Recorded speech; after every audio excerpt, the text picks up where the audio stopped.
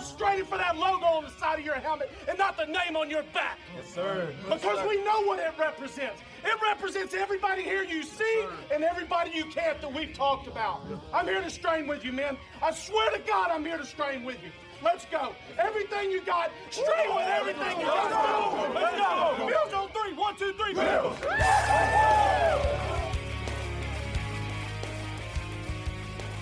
You're listening to the Off Tackle with John Fina show with your host, Joe Miller.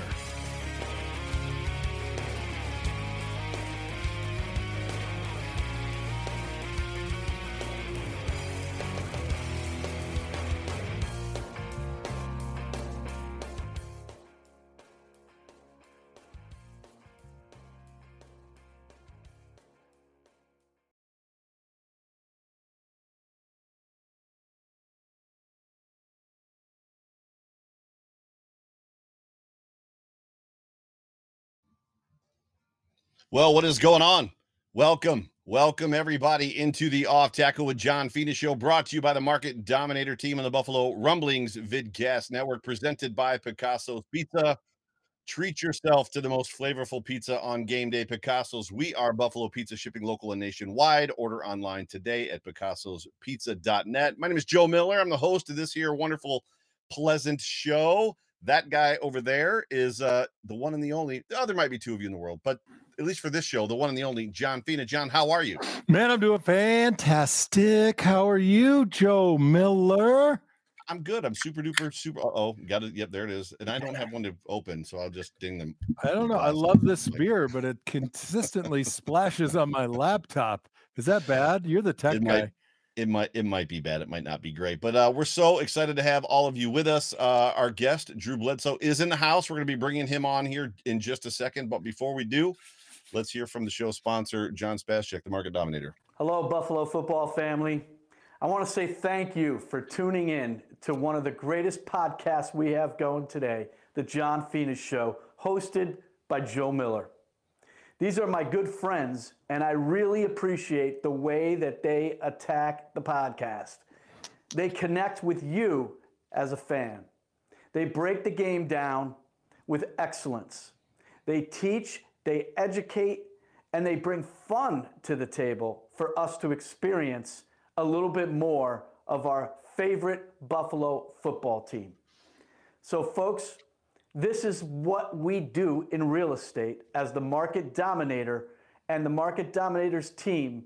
We bring to you not only fun, but we seek to educate, to advocate, to negotiate, and to dominate in this competitive market. So if you want to win the way our team is winning, you reach out to me directly and I'll respond. 716-570-3298. Let's go, Buffalo. Go Bills. That is John Spascheck, the Market Dominator, and his team. If you're looking to buy or sell a home, please give him a call at 716-570-3298.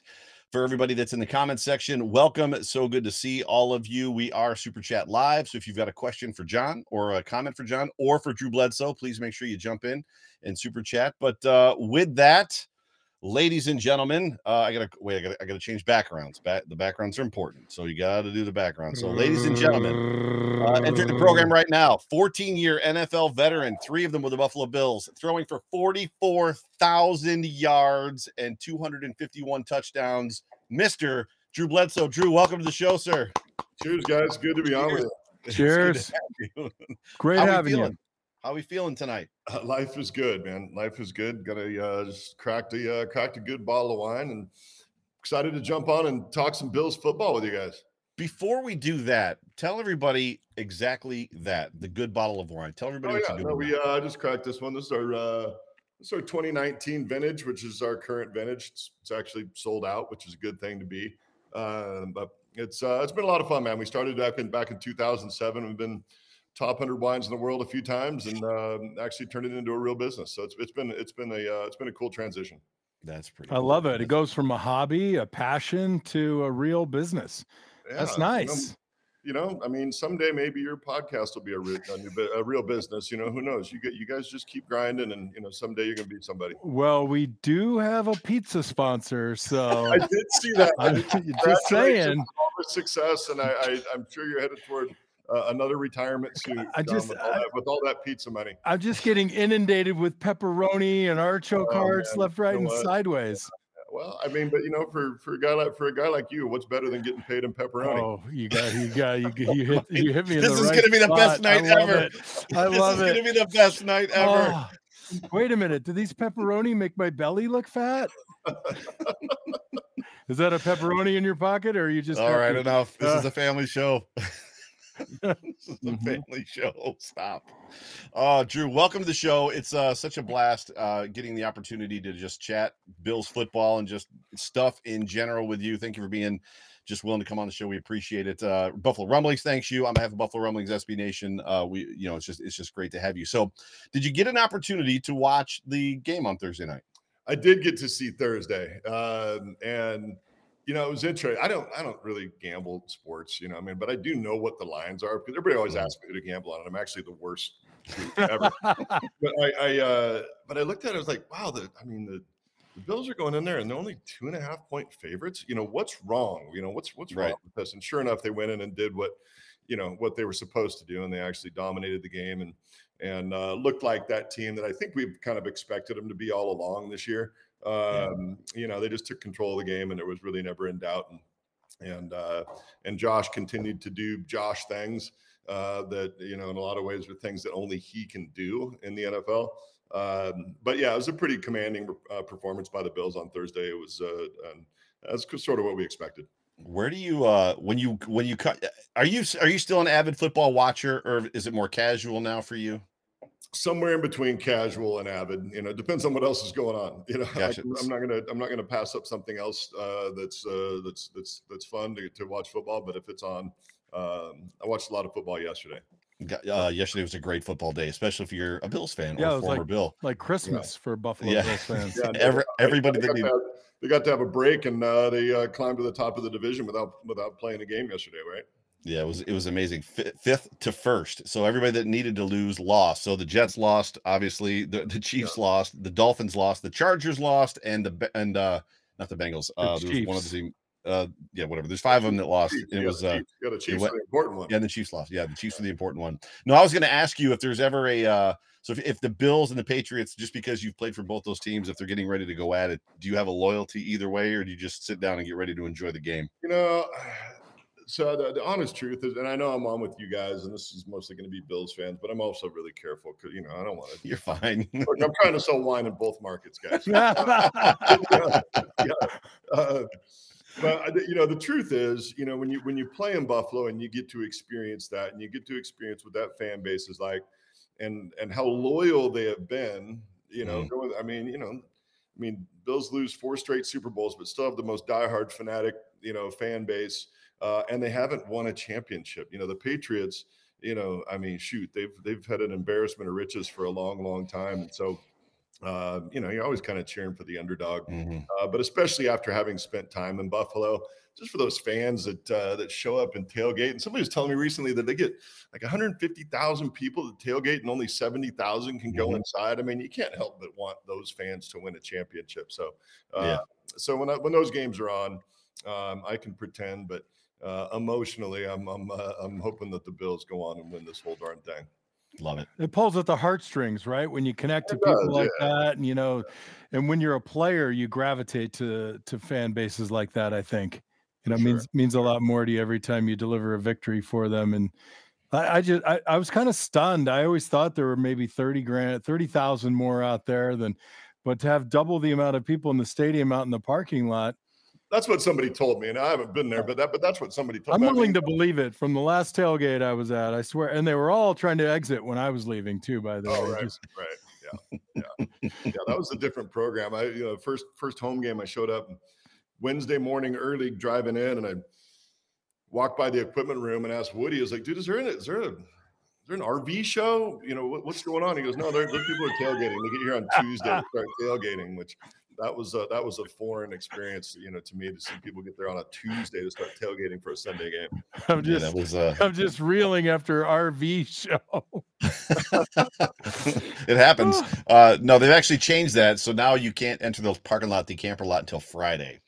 So, and then I think the league rule for cars is 3 hours pregame, 3 or 3.5 hours across the league. So you can't enter the actual parking lots if you're in a car till 3 hours before. But it's bureaucracy is everywhere. I don't know what the point of that is. I mean, we're back to the no fun league, the NFL, the no fun league. Yeah, little bit. John, you got a question? Yeah, Drew, there's been a lot of talk before with this 3-game run. The offense was looking a little questionable. People talk about, do we need a run game, or is it just a kind of a pass run modification? So I'd like to hear what you thought if you watched closely. It did seem like Josh struggled a little, like there might be some confidence issues. If you saw it, what do you think?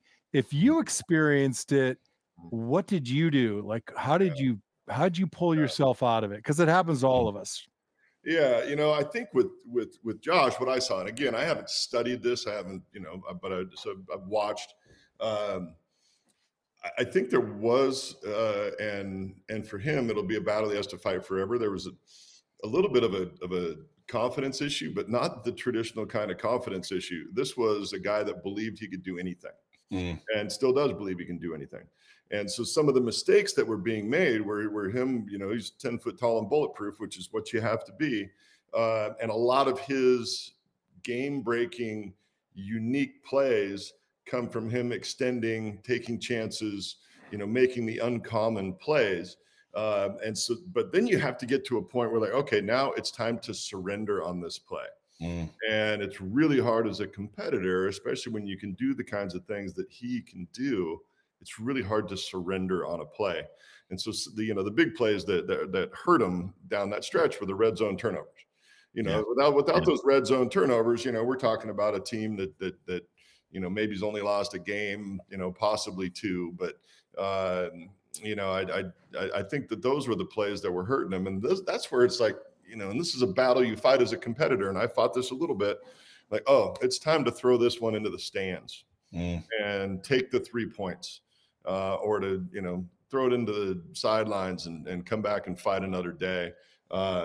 So I think they're going to be fine. I think they're going to be great. I was excited against the Patriots. It seemed like they were, allowing the running backs to be more involved in the running game as opposed to just the quarterback. And I think that's going to bode well for them down the stretch. It's funny that you bring all that up, because to me, you share similar characteristics from my memories, and I'm 49. So I remember the day that they brought you to Buffalo and how excited I was. But you had a lot of that, and it wasn't the same type of mentality. You knew when to throw the ball away, but you had that I'm not going to surrender piece to you too. Because I specifically remember that if you were in the process of getting sacked, you weren't going to the ground. Like you had guys draped on you and you were going to stay in there. Like, I'm not going to the ground. Yeah, no, that was when I was my first game ever in the NFL was against the Bills at, I think it was Rich Stadium at the time. And I remember Bruce, first of all, drilled me. Total personal foul. He should have been fined. He should have been ejected. He should have been ejected. Meanwhile, he just brushed him. Meanwhile, he just gets up and it was a good play. But I think later on that game, he actually hit me again. And I kind of spun around and he was hanging on my leg, and I threw this completion. I looked down and Bruce Smith was hanging on my leg. I was like, wow, this is weird. Yeah, I just watched that guy in the Super Bowl and now he's hanging on my leg. But there is that competitive piece, and it's honestly, it's a hard thing, as a competitor. It's a hard thing to determine when it's okay to give up on one and fight another down. Because if you have the ability to extend something, and Josh has very unique ability, in a way that I certainly did not, in terms of his physical ability to run and make people miss and make plays with his legs. And so that adds another dimension that makes him really, really special. Yeah. But he's also, one of the things he's going to continue to battle is when to step out of bounds and not take the hit, when to throw the ball away, that kind of thing. But he's approaching the game. Sorry, John. I just want to get one more question. Yeah, go ahead, Joe. I love listening to you talk. That's around this. But you guys both come to the game very kind of uniquely, because you were back then bigger than all the other quarterbacks, just like Josh is bigger now. And the word that they use nowadays is arm arrogance. Josh has this cannon of an arm. And back then it was you and Brett, right? You guys had the arm that everybody else was hoping someday we could get a quarterback like that. So there was a lot of, not similarities, but you probably come from a very unique position of getting it. I get it, Josh. I get it. Yeah, no, when you feel like you can throw it through a wall, you feel like you can make any throw. Right. Sometimes you feel like you can throw it right through a guy, and that doesn't necessarily work out great. Right. Because it turns out some of the defensive backs can actually catch. Not all of them. That's why they're playing defense. That's the old joke. But you do have to get to a point where you're like, oh, okay, this is the NFL. It turns out some of those guys can actually catch the ball, and when they catch it, then I can't catch them. So then it gets really, really out of hand. And I know Fina couldn't catch him because they just got to dive early and get off the film, right, Fina? Bro, I'm 1 for 2 with a touchdown. Are you really? Nice. Yes, sir. Yeah, that's a 50% catch rate. That's not great. Good. That's pretty good for 2 hours. I was talking about catching the catch. I'm talking about catching the defensive backs once they have the ball. I can't catch those guys. No, you head on a swivel, man. Head on a swivel. Dive early, get off the film. Yeah. They made all those look back hits on offensive linemen illegal now. Basically, anybody. But you got one catch for one touchdown. Exactly. Now, to be fair, that's a pretty good ratio. They should have fed you the ball a little more. A little bit more, right? A little bit more. But, the way we didn't get down to the goal line a whole lot. We scored from the 20, the 30, the 40. Yeah. When we were right up there on the goal line, they'd throw me in at tight end. I ran the worst route in the history of football. Jim Kelly had to fire the ball into my gut so hard because I almost ran out the back of the end zone. Yeah. Had I known I'd been prepared and would have had the video available, but I'm sorry. We'll reference that. The one time that I almost got to, you'll appreciate this, Fina. So my best buddy in New England, Todd Rucci, block playing for me for all these years. They put him in one-time goal line tight end. Sure enough, hard play action. And he was so wide open in the back of the end zone. He was lonely, right? There was nobody within 8 yards of him. And so this is my buddy. I want to throw him a touchdown. Well, I tried to baby it to him. I tried to catch it for him rather than throwing it hard. And I threw it him like right in the ankles as he's falling out the back of the end zone. And it was his one chance to catch it past the NFL. And I ruined it because I was trying to help him out. I was so pissed. Did he come with you from the Cougars? No, he was a Penn State dude. Oh, okay. All right. Penn State dude. Yeah. So Joe, just so you know, I was a senior. I think I was a senior or junior. We go into halftime in Tucson, Arizona, and we're beating the Cougars like 28 or 35 to nothing. And we're thinking, we got this thing. And the second half, Drew Bledsoe comes out and just airing it down the field. And we're in the middle of the fourth quarter. You're going, holy crap, is this one guy going to beat us? Like, who is that guy? I never heard of him. I'm not paying attention. Arm arrogance. Oh my right God. There. Arm arrogance. Yeah, I think we ended up winning 42 to 35. Yeah, you ended up winning late in that game. We got you the year after, because you were drafted 92, right? Your last year was 91. Yeah. So we got you my junior year. The last year we finally got you down there. Dude, So on this topic, so Buff Hub, so this is Steve. He actually does a podcast for Buffalo Rumblings as well. He says, I'll never forget that Vikings game when you exploded. He's talking about the Peerless Price game when Peerless caught that ball, spun around, ran backwards, and then scored. I was actually at that game as well. Is there a game that sticks out to you in your mind? Like, that's like the Bills game that like, I'm always going to remember that one. Vikings game was awfully fun. Cause I mean, what's more fun? Think about it, Fina. Like it's one thing to be in your home stadium and have them going crazy and hear all that noise. There's another thing to be in the Metrodome that's so loud you can hear it shake, and all of a sudden it's crickets. And that's the best feeling ever in football. You go in and you feel like instead of just beating 53 guys on the other side, you just crushed 60,000 people. It's a great, great feeling. And Yeah, that one was really fun.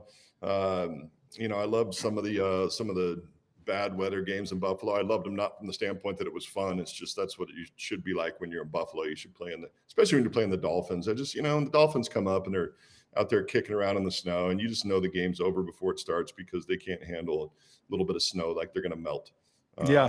So I contend, from my days, it was Buffalo and Miami, the big rival in the East.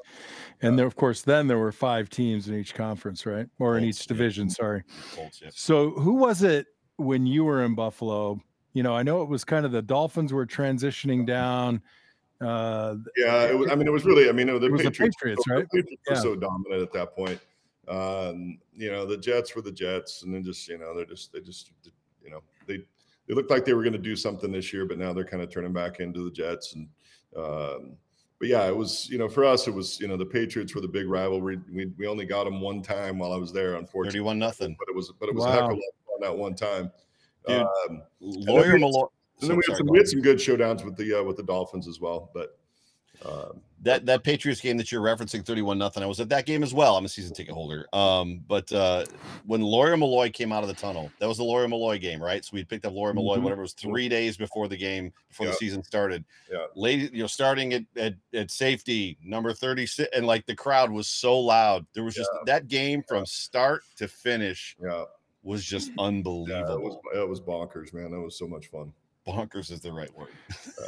So getting back to this week's game. So on this show, what we typically do is we do just kind of like what our expectations were, which we're already 20 minutes into the show. We don't have to necessarily cover that, but then we talk about kind of the good, what we saw, the good. We've got a couple videos that you guys can talk about. And then we talk about kind of like the what needs work. And then we just kind of work through. So good from this game. So Drew, from what you saw Thursday night, what was the good? Like, what did you see? You talked about the running game already, and that's actually one of the videos we have. Was there anything else that stuck out to you that was like, yeah, this was really good? Well, and I think from on the defensive side of the ball. Now, I'm being completely honest, guys. I didn't watch the whole thing. Once the Bills had control, I checked out. But on the defensive side of the ball, it seemed like, and I know that Mac Jones got really, really frustrated that they kept just dinking and dunking the ball. But I think from a defensive game plan standpoint, I think that the Bills kind of forced him into that. Hey, we're gonna sit back.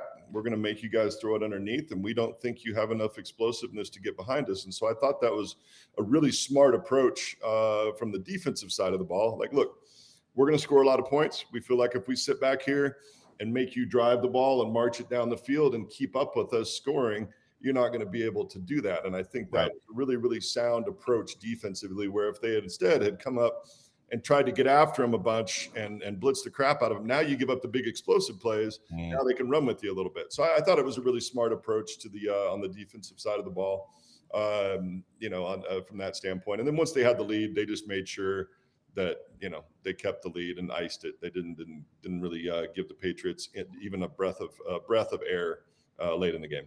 Right, John? Yeah, I'll take the offensive side of the ball. I really appreciated that they developed the running game and stuck with it. I think early in the planning, I don't think there was a ton of we're afraid of the Patriots in any way, shape, or form.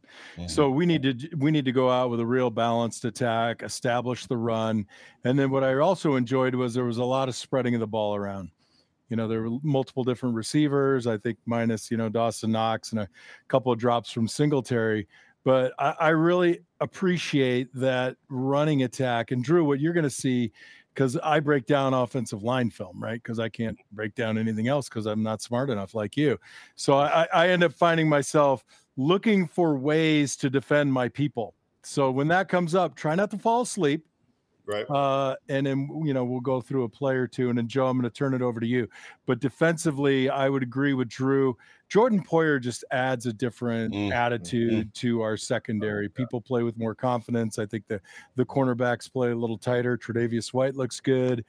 And Matt Milano is just, he's a man. And I think the front four really delivered. They didn't get home as much as they wanted to, but they did a great job on the run and pressuring McEnany Jones. But Corkle, I think, is his actual first name. John, what is that shirt you're wearing? What does that say, Cruiser? It is. I'm the Cruiser. I like fast cars and fast women. So Drew, Settle down, Francis. Drew, I've made it a habit to collect the T-shirts of the Bills backers groups around the country, and this is my most recent edition from Nobody Circles the Wagons, like the Newport Beach Buffalo Bills backers. Yeah, Nice. it's got. We talked earlier about the Bills fan base and how crazy cool it is.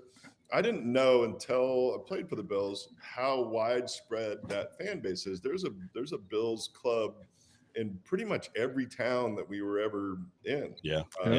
And you're all welcome to send me a shirt. Well, there you my go. collection. Send a shirt to Fina. I think it's. Fina, are you 2X, 3X these days? What do you Single X, baby. Just a single X. Unless it runs. I know I looked a little puffy when we met in the summer, but I just come on. I didn't know how you wanted your shirts to fit. I mean, well, if it's a Bledsoe Winery shirt, yeah, I'm definitely cutting that into a muscle shirt, like super definitely thin. a tank top. I knew that already.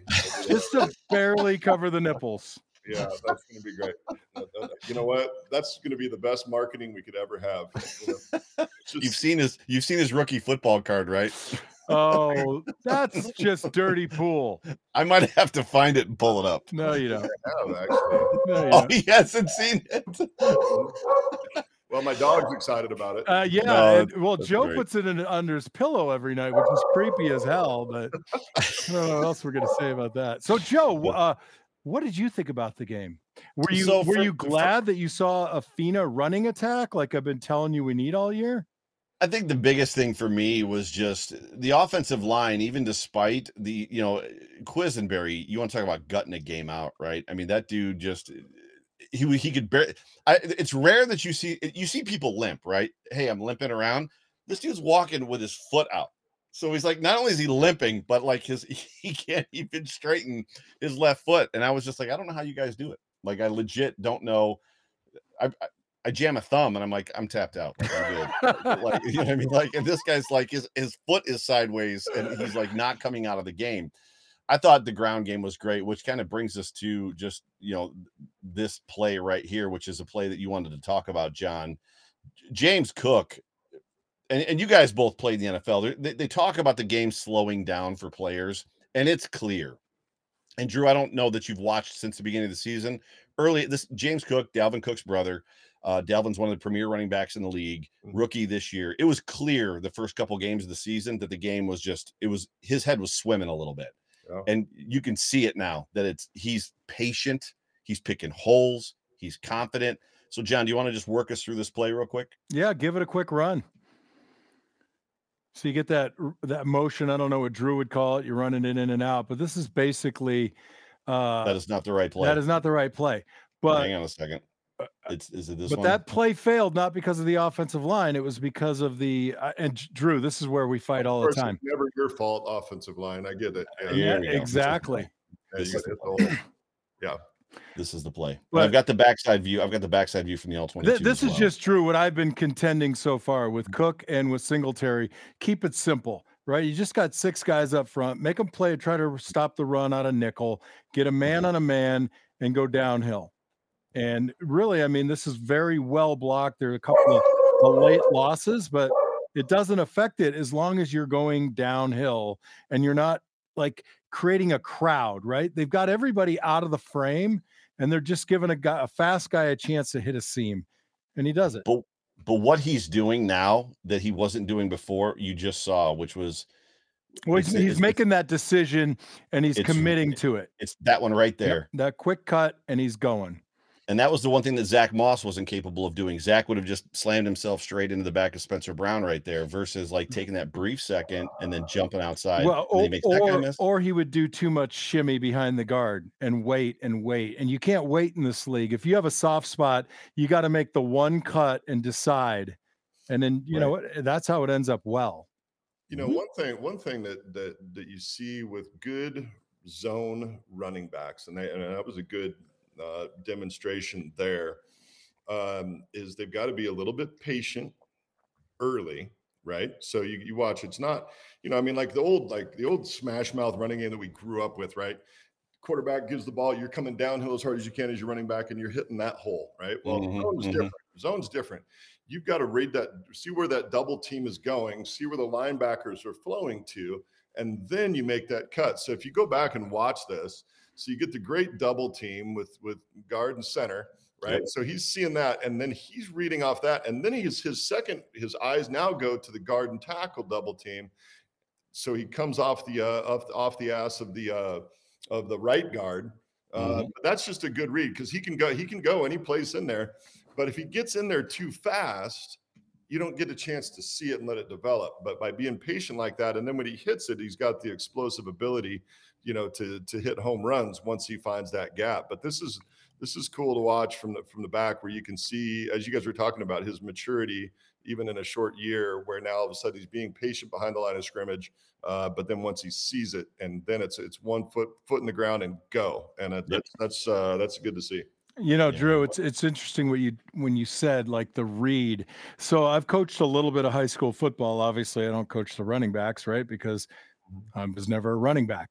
But what I've found is like I'll go over and I'll listen a little bit to what the running back coach is saying, and I'm like, aren't you telling him to like understand the philosophy of the play and look where the combination blocks are? And if the nose is shaded strong, then chances are that's going to bend back.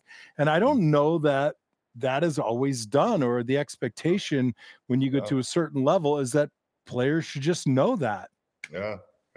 No, a lot of times you got to break it down. We coached high school football as well. And it's, sometimes some of the stuff, because we were around football for so long, some of the stuff that you think should be common sense is absolutely not. And so sometimes you have to go back and teach the very basics. But, with the zone running game, even at the high school level, that's what we would teach them. You come off, see what's happening with this double team.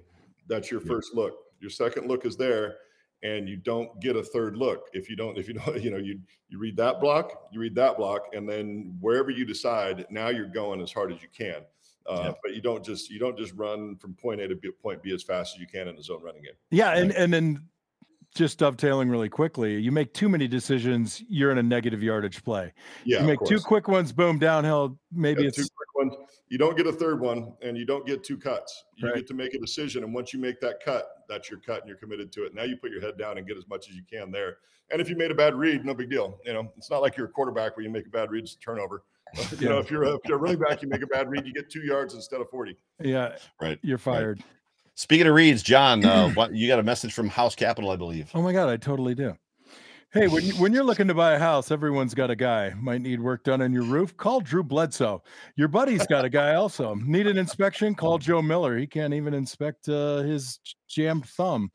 Easy. When you're looking to get your financing together, Brian Belser from House Capital Corporation can be your guy. That's Brian Belser at House Capital. They make the mortgage process simple, hassle-free, and understandable. At House Capital, their preferred relationships with some of the top lenders give you the edge up in getting the financing that you need. Take it to the house with House Capital and call Drew Bledsoe for your home inspection. I thought it was me. I was the home inspection. He's the roofer. I'm the home inspection Honestly, guy. I think Drew's doing both. He's really tall, so he can reach the roof. I'm already out of business. Just like that. I'm already out of business. It was a good run, bud. It was a good run. Short too. It was like a minute and a half, maybe. A minute and a half where you had a job. Woo. You're lucky I didn't read the NMLS number in super speed, because that doesn't go well. It's especially when I have a little bourbon and a little beer at the same time. Good blend. So, do you drink alone, John? Is that what the song that we're playing right now in the background? No, I don't like that song. No. So getting back to the game, as far as the stuff that needs work, it's hard to define or find things that kind of need work outside of. We've got a couple video clips. We could probably just show one of them that'll answer questions that probably a lot of Bills fans have in regards to a certain player, a wide receiver that's on our team. But this game was unique in the sense that the Bills didn't like wallop them. They didn't win by 40. It felt like, as Drew said, they were in control the whole entire time for the most part.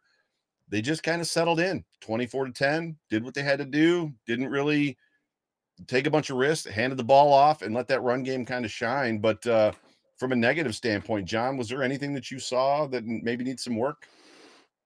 Yeah, I mean, I look at the offensive line play just under a microscope, and I've said this all along. 4.5 guys are running a really great play, and then there's a little mini failure. You know, and even in the running clip that you might show, everybody has to be on board. 10 guys every damn running play. You know, the quarterback obviously is handing the ball off unless it's our guy, then he's running with it. But we just end up with this kind of like, and I say to the kids when I coach them, I'm like, you know, you could play a perfect game. You can do it. Don't think that you get a mistake and then everybody else gets to have one mistake, because by that time you're losing 49-0.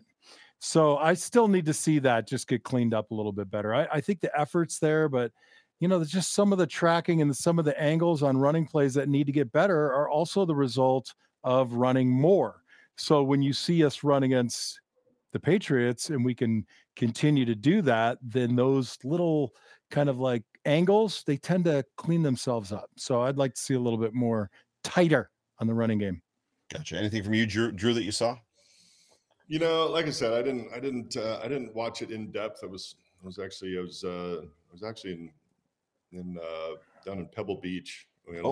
Stop bragging. Stop bragging. Show off a little bit. The weather was better there than it is in Buffalo right now. Stop bragging. Bro, he's got to do all the wine tours, right? No, like, you know, he's slugging it out on the road. I had to go sell some wine down at Pebble Beach. You know, it's really hard work. If you ever need anybody to carry those cases, Drew. Brutal. But I know. Yeah, it's but you know, I think that what's going to, so right now, the Bills are out. To me, it's obvious they're going to make the playoffs. Hopefully they're going to be number one seeds. I would love to see everybody have to come through Buffalo. But if they're actually going to, you know, go all the way through and win, you know, the championship that everybody in Buffalo has been waiting for forever and ever, what John is talking about, these little things that have to get cleaned up even on good plays, those things are what are going to make the difference, you know, down the stretch. You know, because you're gonna be playing great teams. The ball is going to bounce funny, and that applies to every area of the team. You know, I mean, shoot, every time that I was on a good team that made a run, we were great on special teams. Right. You know, and those plays mattered, right? And the little things that you have to execute, and that's why I was kind of, you know, from cheering for the Bills, I was kind of happy to see them have a few losses early, because it kind of slaps you in the face a little bit. You know, if you're 9-0, all of a sudden it's easy to let little things slide. All of a sudden, if you lost a few games, you're like, oh yeah, we're not going to go undefeated. This is not going to be easy. We're going to have to do it. That's where you come back and you can actually focus on those things that you need to focus on. Yeah, and just so you know, Joe, that's not like a conscious decision that Drew's talking about. When things are going good, you know, you're trying to convince yourself that, you know, we're 4-4 or 5-5, but it can kind of overtake you. Like you're not, like it is not a situation where like and a lot of fans will say, oh, they didn't take them seriously. You take every game seriously. Sometimes you come out flat a little bit, but that success kind of, I don't know, maybe it's a little bit like an edible or a little bit of bourbon, you know, you just right. Football is a weird game of imposing a person's will on somebody else. It's a game of violence that I don't know that we'll ever truly fully understand, even as spectators. Obviously, those of you that have played it have a different understanding. So there's a lot of commentary that comes from the media, and I don't consider myself media, Drew, just so you know. I'm just a fan that does this for a hobby just because it's fun and I get to hang out with that guy and we laugh a lot. Well, plus all the pepperoni. I mean, let's be honest. Woo, baby. Pepperoni. It's always about the pepperoni. Yes, for those sure. Little cupping pepperonis that you get with a little pool of grease in there. I got you. But even to the point of guessing, I think so many times for a quarterback like yourself, Drew, it's, you know, a DB leaves his assignment, makes a guess, gets lucky and gets an interception or a pick six. And they're like, oh, what a genius play. He totally read that. And it's like, actually he guessed. And had the quarterback thrown it to the other guy, it's going in the opposite direction, right? Yeah, correct. And if you're winning, those little things, you know, I mean, even you go into a meeting and a coach can point it out in front of everybody, but you know, you leave the stadium and everybody's telling you that how great you are. You know, it kind of doesn't have the same weight. And so, you I've just both teams that I was on that went to the Super Bowl started 0-2. And there's something to that. I mean, the teams were very good teams that just didn't play well early. And all of a sudden, there is no excuse for anybody to miss anything. And you can't get away with it. And it's also how your teammates hold you accountable.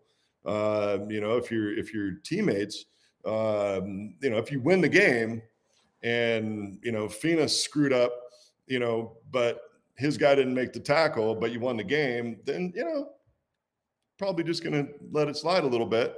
But if we lose the game and, Fina missed the block, that was the key play at the end of the game, you're going to hear about it from his teammates, right? So I don't know, John, I think you had something to throw in there. Well, I wanted to dovetail into that. So we're in a much different cultural landscape than when you and I played. Do you think that, I'm trying to say this nicely. Do you think the deference that we afford everybody now in our speech and our interactions, do you think that's translated into the locker room, or do you think it's hardcore like it was when we played, where people would still get in your face like you were saying? It's a good question, and I don't know I don't know the answer either, man, but I kind of want to know. My guess is that it's probably softened a bit. A tiny bit. But I think the locker room is still one of those sacred places where you can still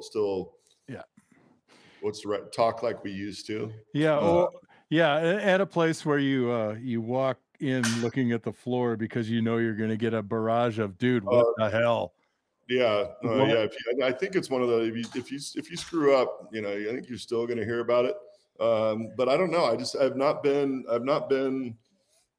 Haven't been there for a while, so I don't know how it is now. If the amateur can lend a hand. So I am a student of leadership, and I read a lot of leadership books. And there's an excerpt from a leadership book that I absolutely love, and he's talking specifically about a college coach. I believe it might have been Nick Saban or somebody else. I can't remember who it was, but very successful, and has been successful for many, many years. So going back to our generation, where you just basically called the guy out, and then we picked ourselves up and went and did better because we just got called out and we want to be better. He was asked the question, how is it that you're still getting these guys generationally to work for you? And he goes, basically the message is the same, but the way I asked the question or the way I directed is different. Whereas before it was, why are you sucking? And then we would respond. Now it's, do you have goals, John? And John would respond, yes, I have goals. I want to be a champion. And then I would ask the follow-up question, do you think the things that you're doing today are going to get you to where you want to go? And it would flick a switch in the person, and they would all of a sudden change. Drew, we never heard that, man. That was no. The coach didn't have enough time for that one. Like, was there a couch and were there tissues? Right. Just you think about I mean, the point is well taken, Joe. That you do have to speak differently, but John, that kind of makes me laugh. Right, it's true. I agree 100%, Drew. I agree with you. Hey, John, do you have goals? Yeah, I have a goal for you to go yourself. Yeah. All right. So I don't know if we can say that. I don't know if we can say that on this show. You blinked yourself. It's all good. I think there's a 5-second delay anyway. I said flick yourself. The inference was strong, but the message was sent. But it's sort of like, back in the day, it was like, that was sort of what it was. And it was the language of love in the locker room. Like, if you guys weren't busting your balls in the locker room, that's when you knew you were really in trouble. Yeah. Right. And if you screwed up and nobody said something about it, then you knew you were in trouble, because that meant that you were really on the outs, But I do think, we had to deal with that in high school, where you're coaching football, you can't cuss anymore. Well, we cuss. We're a Catholic school. Oh, gotcha. Good, of course. Yeah, good. I played football in high school, and I firmly remember. So I see videos now, whether it's Trent Dilfer like yelling at his guy, his young man on the sideline, and putting him on the bench, and it's like, and people are like trying to cancel him on Twitter. Yeah. And the amount of times that I had a coach's fingers in my face mask doing this, yeah. So the way I handled that, Drew, is like at the very beginning of practice, I would just say, look, this is the sideline. Okay, everything over there. Oh, You know, I love you. You're a great kid. I support you. I'm behind you 100%. You walk onto that field, and it might sound like criticism, but it's love and critique in a very energetic delivery. Sure. Yeah, for sure. For sure. I wanted to transition to something real quick because, Okay. you know, I've been watching the season very intently along with Joe. And, you know, obviously we'd love to be 12-0. We're 9-3. And we've given up some losses for very small point spreads on some kind of, you know, occasional disappointing plays or performances. But honestly, level set everybody. We're 9-3. Forget about where we are, 1 seed if the season ended today. But 9-3. You feeling okay? Like, can some people in the Twitter sphere calm down a little bit? Or not? Oh, yeah. I just, you know, I mean, let's take the Vikings game, for example. You know, one of the, you know, on 4th and forever, one of the greatest catches in the history of the NFL. Otherwise, that game's over and you just kind of move on. And there were like 4 or 5 plays like that. So, you know, but again, that's you know, for the Bills, they have to recognize that can happen, and that's why they have to continue to push to get better and better. But I think your point is correct, John. 9-3 in the NFL that's designed for parity against all of a sudden a division that's really, really strong is that's something that sets up well for a stretch run. I had number one. I had a conversation with Reed Ferguson a couple weeks ago in an interview, and I asked him just about the 3 losses. Obviously, because 3 weeks ago, we're having different conversations that we're having right now, right? Because the Bills are on a 3-game win streak, all the turmoil that they went through. And he's like, we lost 3 games this season to a total of 8 points. He goes, we're not really too worried. And I was like, love the swag, bro. Love it. Well, you can't worry either, because if you worry, you start doing things out of desperation and stupidity, right? You get away from your technique and what really brought you to where you are and start making stuff up in the playground. Yeah, let's talk about the little things real quick. And this is 2 of the little things. And we've talked a lot. John, if you've pointed out a lot just as far as the blocking mental errors, like the issues that we've had as far as that goes when it comes to just certain plays, and we're going to talk about 2 of those right now. So it's a pretty simple play, right? But Drew, you know, just as we said earlier, if you have guys that are skill positions and they're required to block, they just got to get it done. They just got to get a hat on a hat, even if it's for a half second to slow a guy up to create a lane. And we've struggled with this a lot this year. And in this instance, it's Gabe Davis just kind of blocking down. He just doesn't do anything at all. But Shakir is on the next one. He doesn't even, it's zoned to you, and he's stalking the guy on his outside shoulder at the top of the screen in the slot. And this is the kind of thing that Drew just said, like, these details don't matter in this game. But if Shakir takes an inside release onto the inside shoulder of the DB and just slows him down, you go from a negative or a no gain play to a 3-yard gain. And Drew, would you rather be 2nd and 7 or 2nd and 10?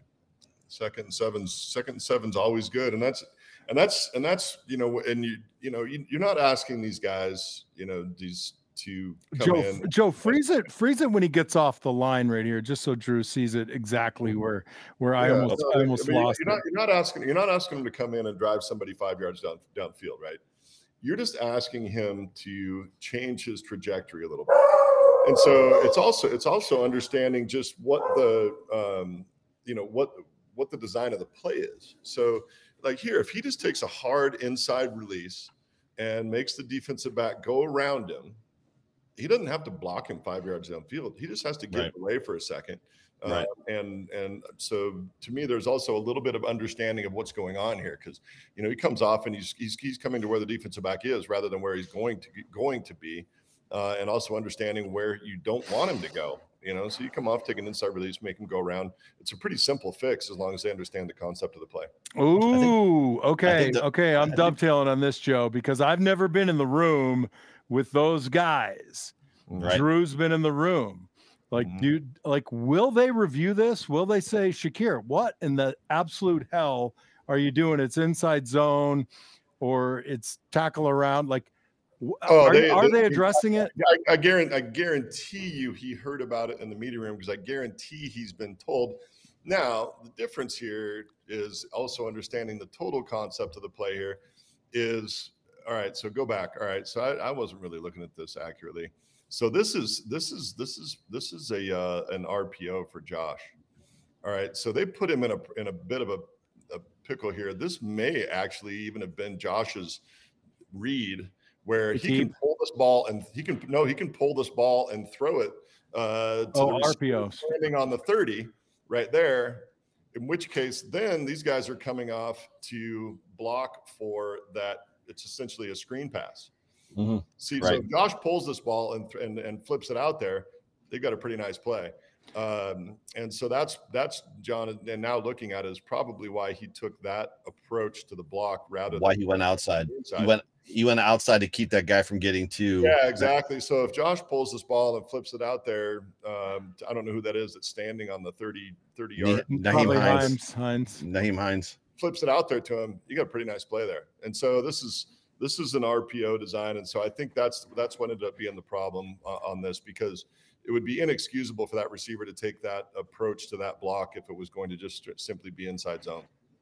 But if it's an RPO, you're still going to have to stalk the guy down the midline. You have to stalk him, but I think the reason that he got beat inside like that was because of that play design where he actually was setting up to try to block for the screen, out there if Josh pulled it and flipped it out there. I think that's the difference between a veteran who really wants to block and a rookie who doesn't quite know yet. And nowadays, with the advent of the RPO or the zone read, you really have to have two mindsets.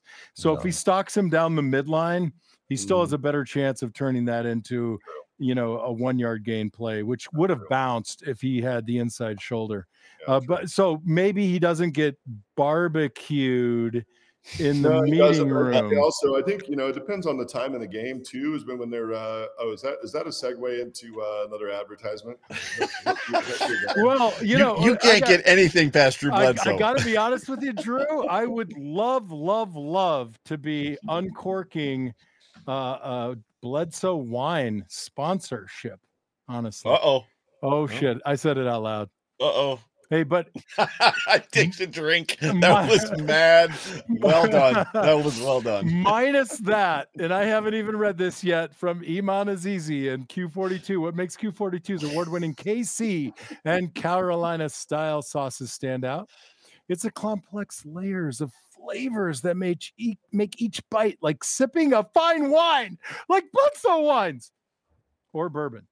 Q42 uses all natural, real ingredients like real local honey, raw sugar, and freshly ground mustard seeds. No high fructose corn syrup. And you won't find that in Bledsoe wines either. No binders, no fillers, Buffalo crafted, bottled, and shipped. Go to Q42barbecue.com and very firmly type in FINA Show, all caps, to save 30% on your order. Wow. You know what? Half of this read goes perfectly with wine. Yeah, you're not kidding. That was that was a gangster move, Drew, by the way. He's talking about how do we pick up a Bledsoe sponsorship, and you just I picked up what he was putting down. It's not my first rodeo. But... Well, the good news is the bar is low, Drew, and we take all comers. Don't have enough pepperoni. By the time I am Italian, you say pepperoni, I start howling at the moon.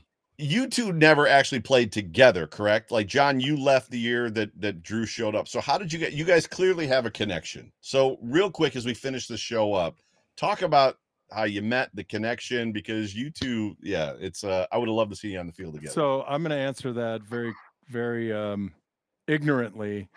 I think that Drew and I are kindred spirits in a very fraternal kind of way. And I don't know that we ever met before we recently met. Did we? I think that's accurate. But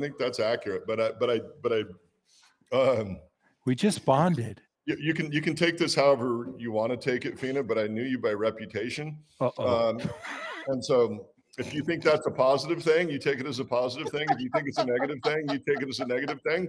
And I'll just let you choose to take it as a positive. The comment section is blowing up, and I'm sweating. But we're both Pac-10 guys. We're real old enough to be Pac-10 guys, and then I think we had a lot of friends in common, and we were across the field from each other forever. But yeah, we met out at Jim's deal and hung out, and it kind of felt like we'd been friends for quite a while. But it turns out, I've known him slightly longer than I've known you, Joe, and you're pretty cool too, bud. So I think it's a total. I think I've known Drew 14 seconds longer than you have. What's up? Oh, it's another gangster drop right there. Yeah. Nice. What's up? Any final thoughts? So we've got the Jets coming into Buffalo this weekend. The weather's going to be about 36 degrees and mostly sunny. I think it's going to be partly cloudy, which is the opposite of mostly sunny. As far as just Mike White, what are you seeing from Mike White, Drew? He's doing a lot of just the things that you're supposed to do. He's not trying to run around and make the flash play all the time. He's just playing consistent football for him, and I think he's given him a really good chance. I think he's playing really, really well. Anytime, I don't know, man. I don't know how you feel, Fina, but if the Jets never ever won another football game, that'd be totally cool with me. So whoever they're playing, I always cheer for whoever's playing the Jets. They've always annoyed me, even when they're good. So I'll be cheering for the Bills pretty hard this weekend, and I hope this one, the last one, they kind of played how the Patriots have always played, where they just go win the game and it's boring, and they just we're just going to come in and win the game, and it's probably not going to be that many crazy highlights. This week I'd love to see them win like 46-3. Yeah. There in Buffalo. And hey, how long's Von Miller going to be out? Have they said? Three more Sundays is the expectation. He's on short-term IR, but he also said he'd be back for the Jets game, and then Bean promptly put him on IR. So good. Let's go ahead and just let him rest for a little bit. That'd be pretty right. Good. Have that dude come into the playoffs fresh. That's going to be pretty good. One more quarterback observation. You said you watched a lot of football this weekend. Brock Purdy from the 49ers. You know what? And dude, that dude did not game manage. He was throwing the ball into windows. That was the one game I didn't get to watch very much of. I just kind of saw the end of it. But Mr. Irrelevant, right? Which for those uninitiated, the last player in the draft, Mr. Irrelevant. Played really well. Looked like he made some great throws. And for a guy that's in that position, as third quarterback coming in, and you get a chance to come in and play, and you play really well. I mean, that probably extended his career by 6 to 9 years, maybe. Right. He came in and did that and did well. And if he has to play a little bit more, if he continues to play well, that's a changeative moment in his entire life trajectory to have that opportunity and take advantage of it and play well. So he's a chip on the shoulder kind of guy too. If I'm not mistaken, he went to high school here in Phoenix, and his expectation of offers was a little bit higher, and he ended up at Purdue, right? I think he was Purdue. I could be wrong, but I don't think I am. I think Purdy was at Purdue. And that kind of school, you go there and you battle and you get like one big win a year, like you upset somebody in the top 10. And I think that, the moment he went into the game, it felt like that for him. Yeah. If you get those underdog stories are fun, right? The Josh Allen story. Yeah. If you get a chance, Drew, go back and watch that game, because, like I said, the windows that he was throwing the football, and it's like, who is this kid? How is he throwing the football like that? Good for him. That's cool. Before we get out of here, Drew, do us a favor. Let's sell some wine in Buffalo. So tell everybody. Iowa State. Thank you, Mimi Fina. Iowa State. As much as you can possibly tell us about. Yeah, no, we're out in my hometown. The name Doubleback comes from the fact that I grew up in Walla Walla, went off and played ball, double back, and came back home. We're making Cabernet. It's, like I said, it's been top 100 wines in the world a few times. But then we also are making a bunch of other stuff. We're making some great Syrah. We make some killer Chardonnay. And then we're just getting ready to release some Pinot Noir this next spring. So if you want to find it, you can just search, Bledsoe wine, and it'll show up. Or you can go to doubleback.com and find it. But yeah, thanks for the plug. Appreciate it. Send you guys out some juice, and you can share it with some friends. Okay, I love the explanation of double back because I was kind of trying to figure it out, but you went all the way People have across asked, the country. people have asked, is it a football deal? Like, you need a quarterback, halfback, fullback, double back? Like, nope. Grew up in Walla Walla. When played ball, double back, came back home. I love it. That's awesome. I love That's it. awesome. Final thoughts, John Fina? I got to say, not mildly impressed by Drew Bledsoe, but really blown away by his insights, you know? I mean, I thought he was going to be a typical schmuck, come on the show, under deliver, under promise, underperform. But man, what a guy, right? Appreciate it, Fina. Dude. So he was an atypical schmuck? Is that what you're saying? No, I'm saying not a schmuck at all. Not like you, Joe. Not like you, Joe. I'm just proud to know you had such low expectations. That's really great. But, honestly, really fun chatting with you guys, man. And I am an unabashed Bills fan, so I'm excited for him. Awesome. Appreciate it. I agree with you on the Jets thing. They're just annoying. They're like a thorn. You pull it out, and then you go. I thought I pulled that thorn out already. So I agree with Drew. I'd love to see them just destroy them this weekend. But by and large, final thoughts. Thank you so much for your analysis, Drew. I mean, gaining the insight from your perspective is hard for fans and even offensive linemen to get, to crawl into the brain there and hear what you got to say. So thanks so much, and cheers to you, brother. Appreciate you guys. Go Bills. Yep. Ladies and gentlemen, you've been tuned into the Off Tackle with John Fina show, brought to you by the Market Dominator team on the Buffalo Rumblings Vidcast Network, presented by Picasso's Pizza. My name is Joe Miller, John Fina, Drew Bledsoe for all of Buffalo Rumblings, for the Market Dominator team, House Capital, as well as Q42. And pepperoni! And pepperoni. We love you guys. Go Bills. Go Bills. Go Bills.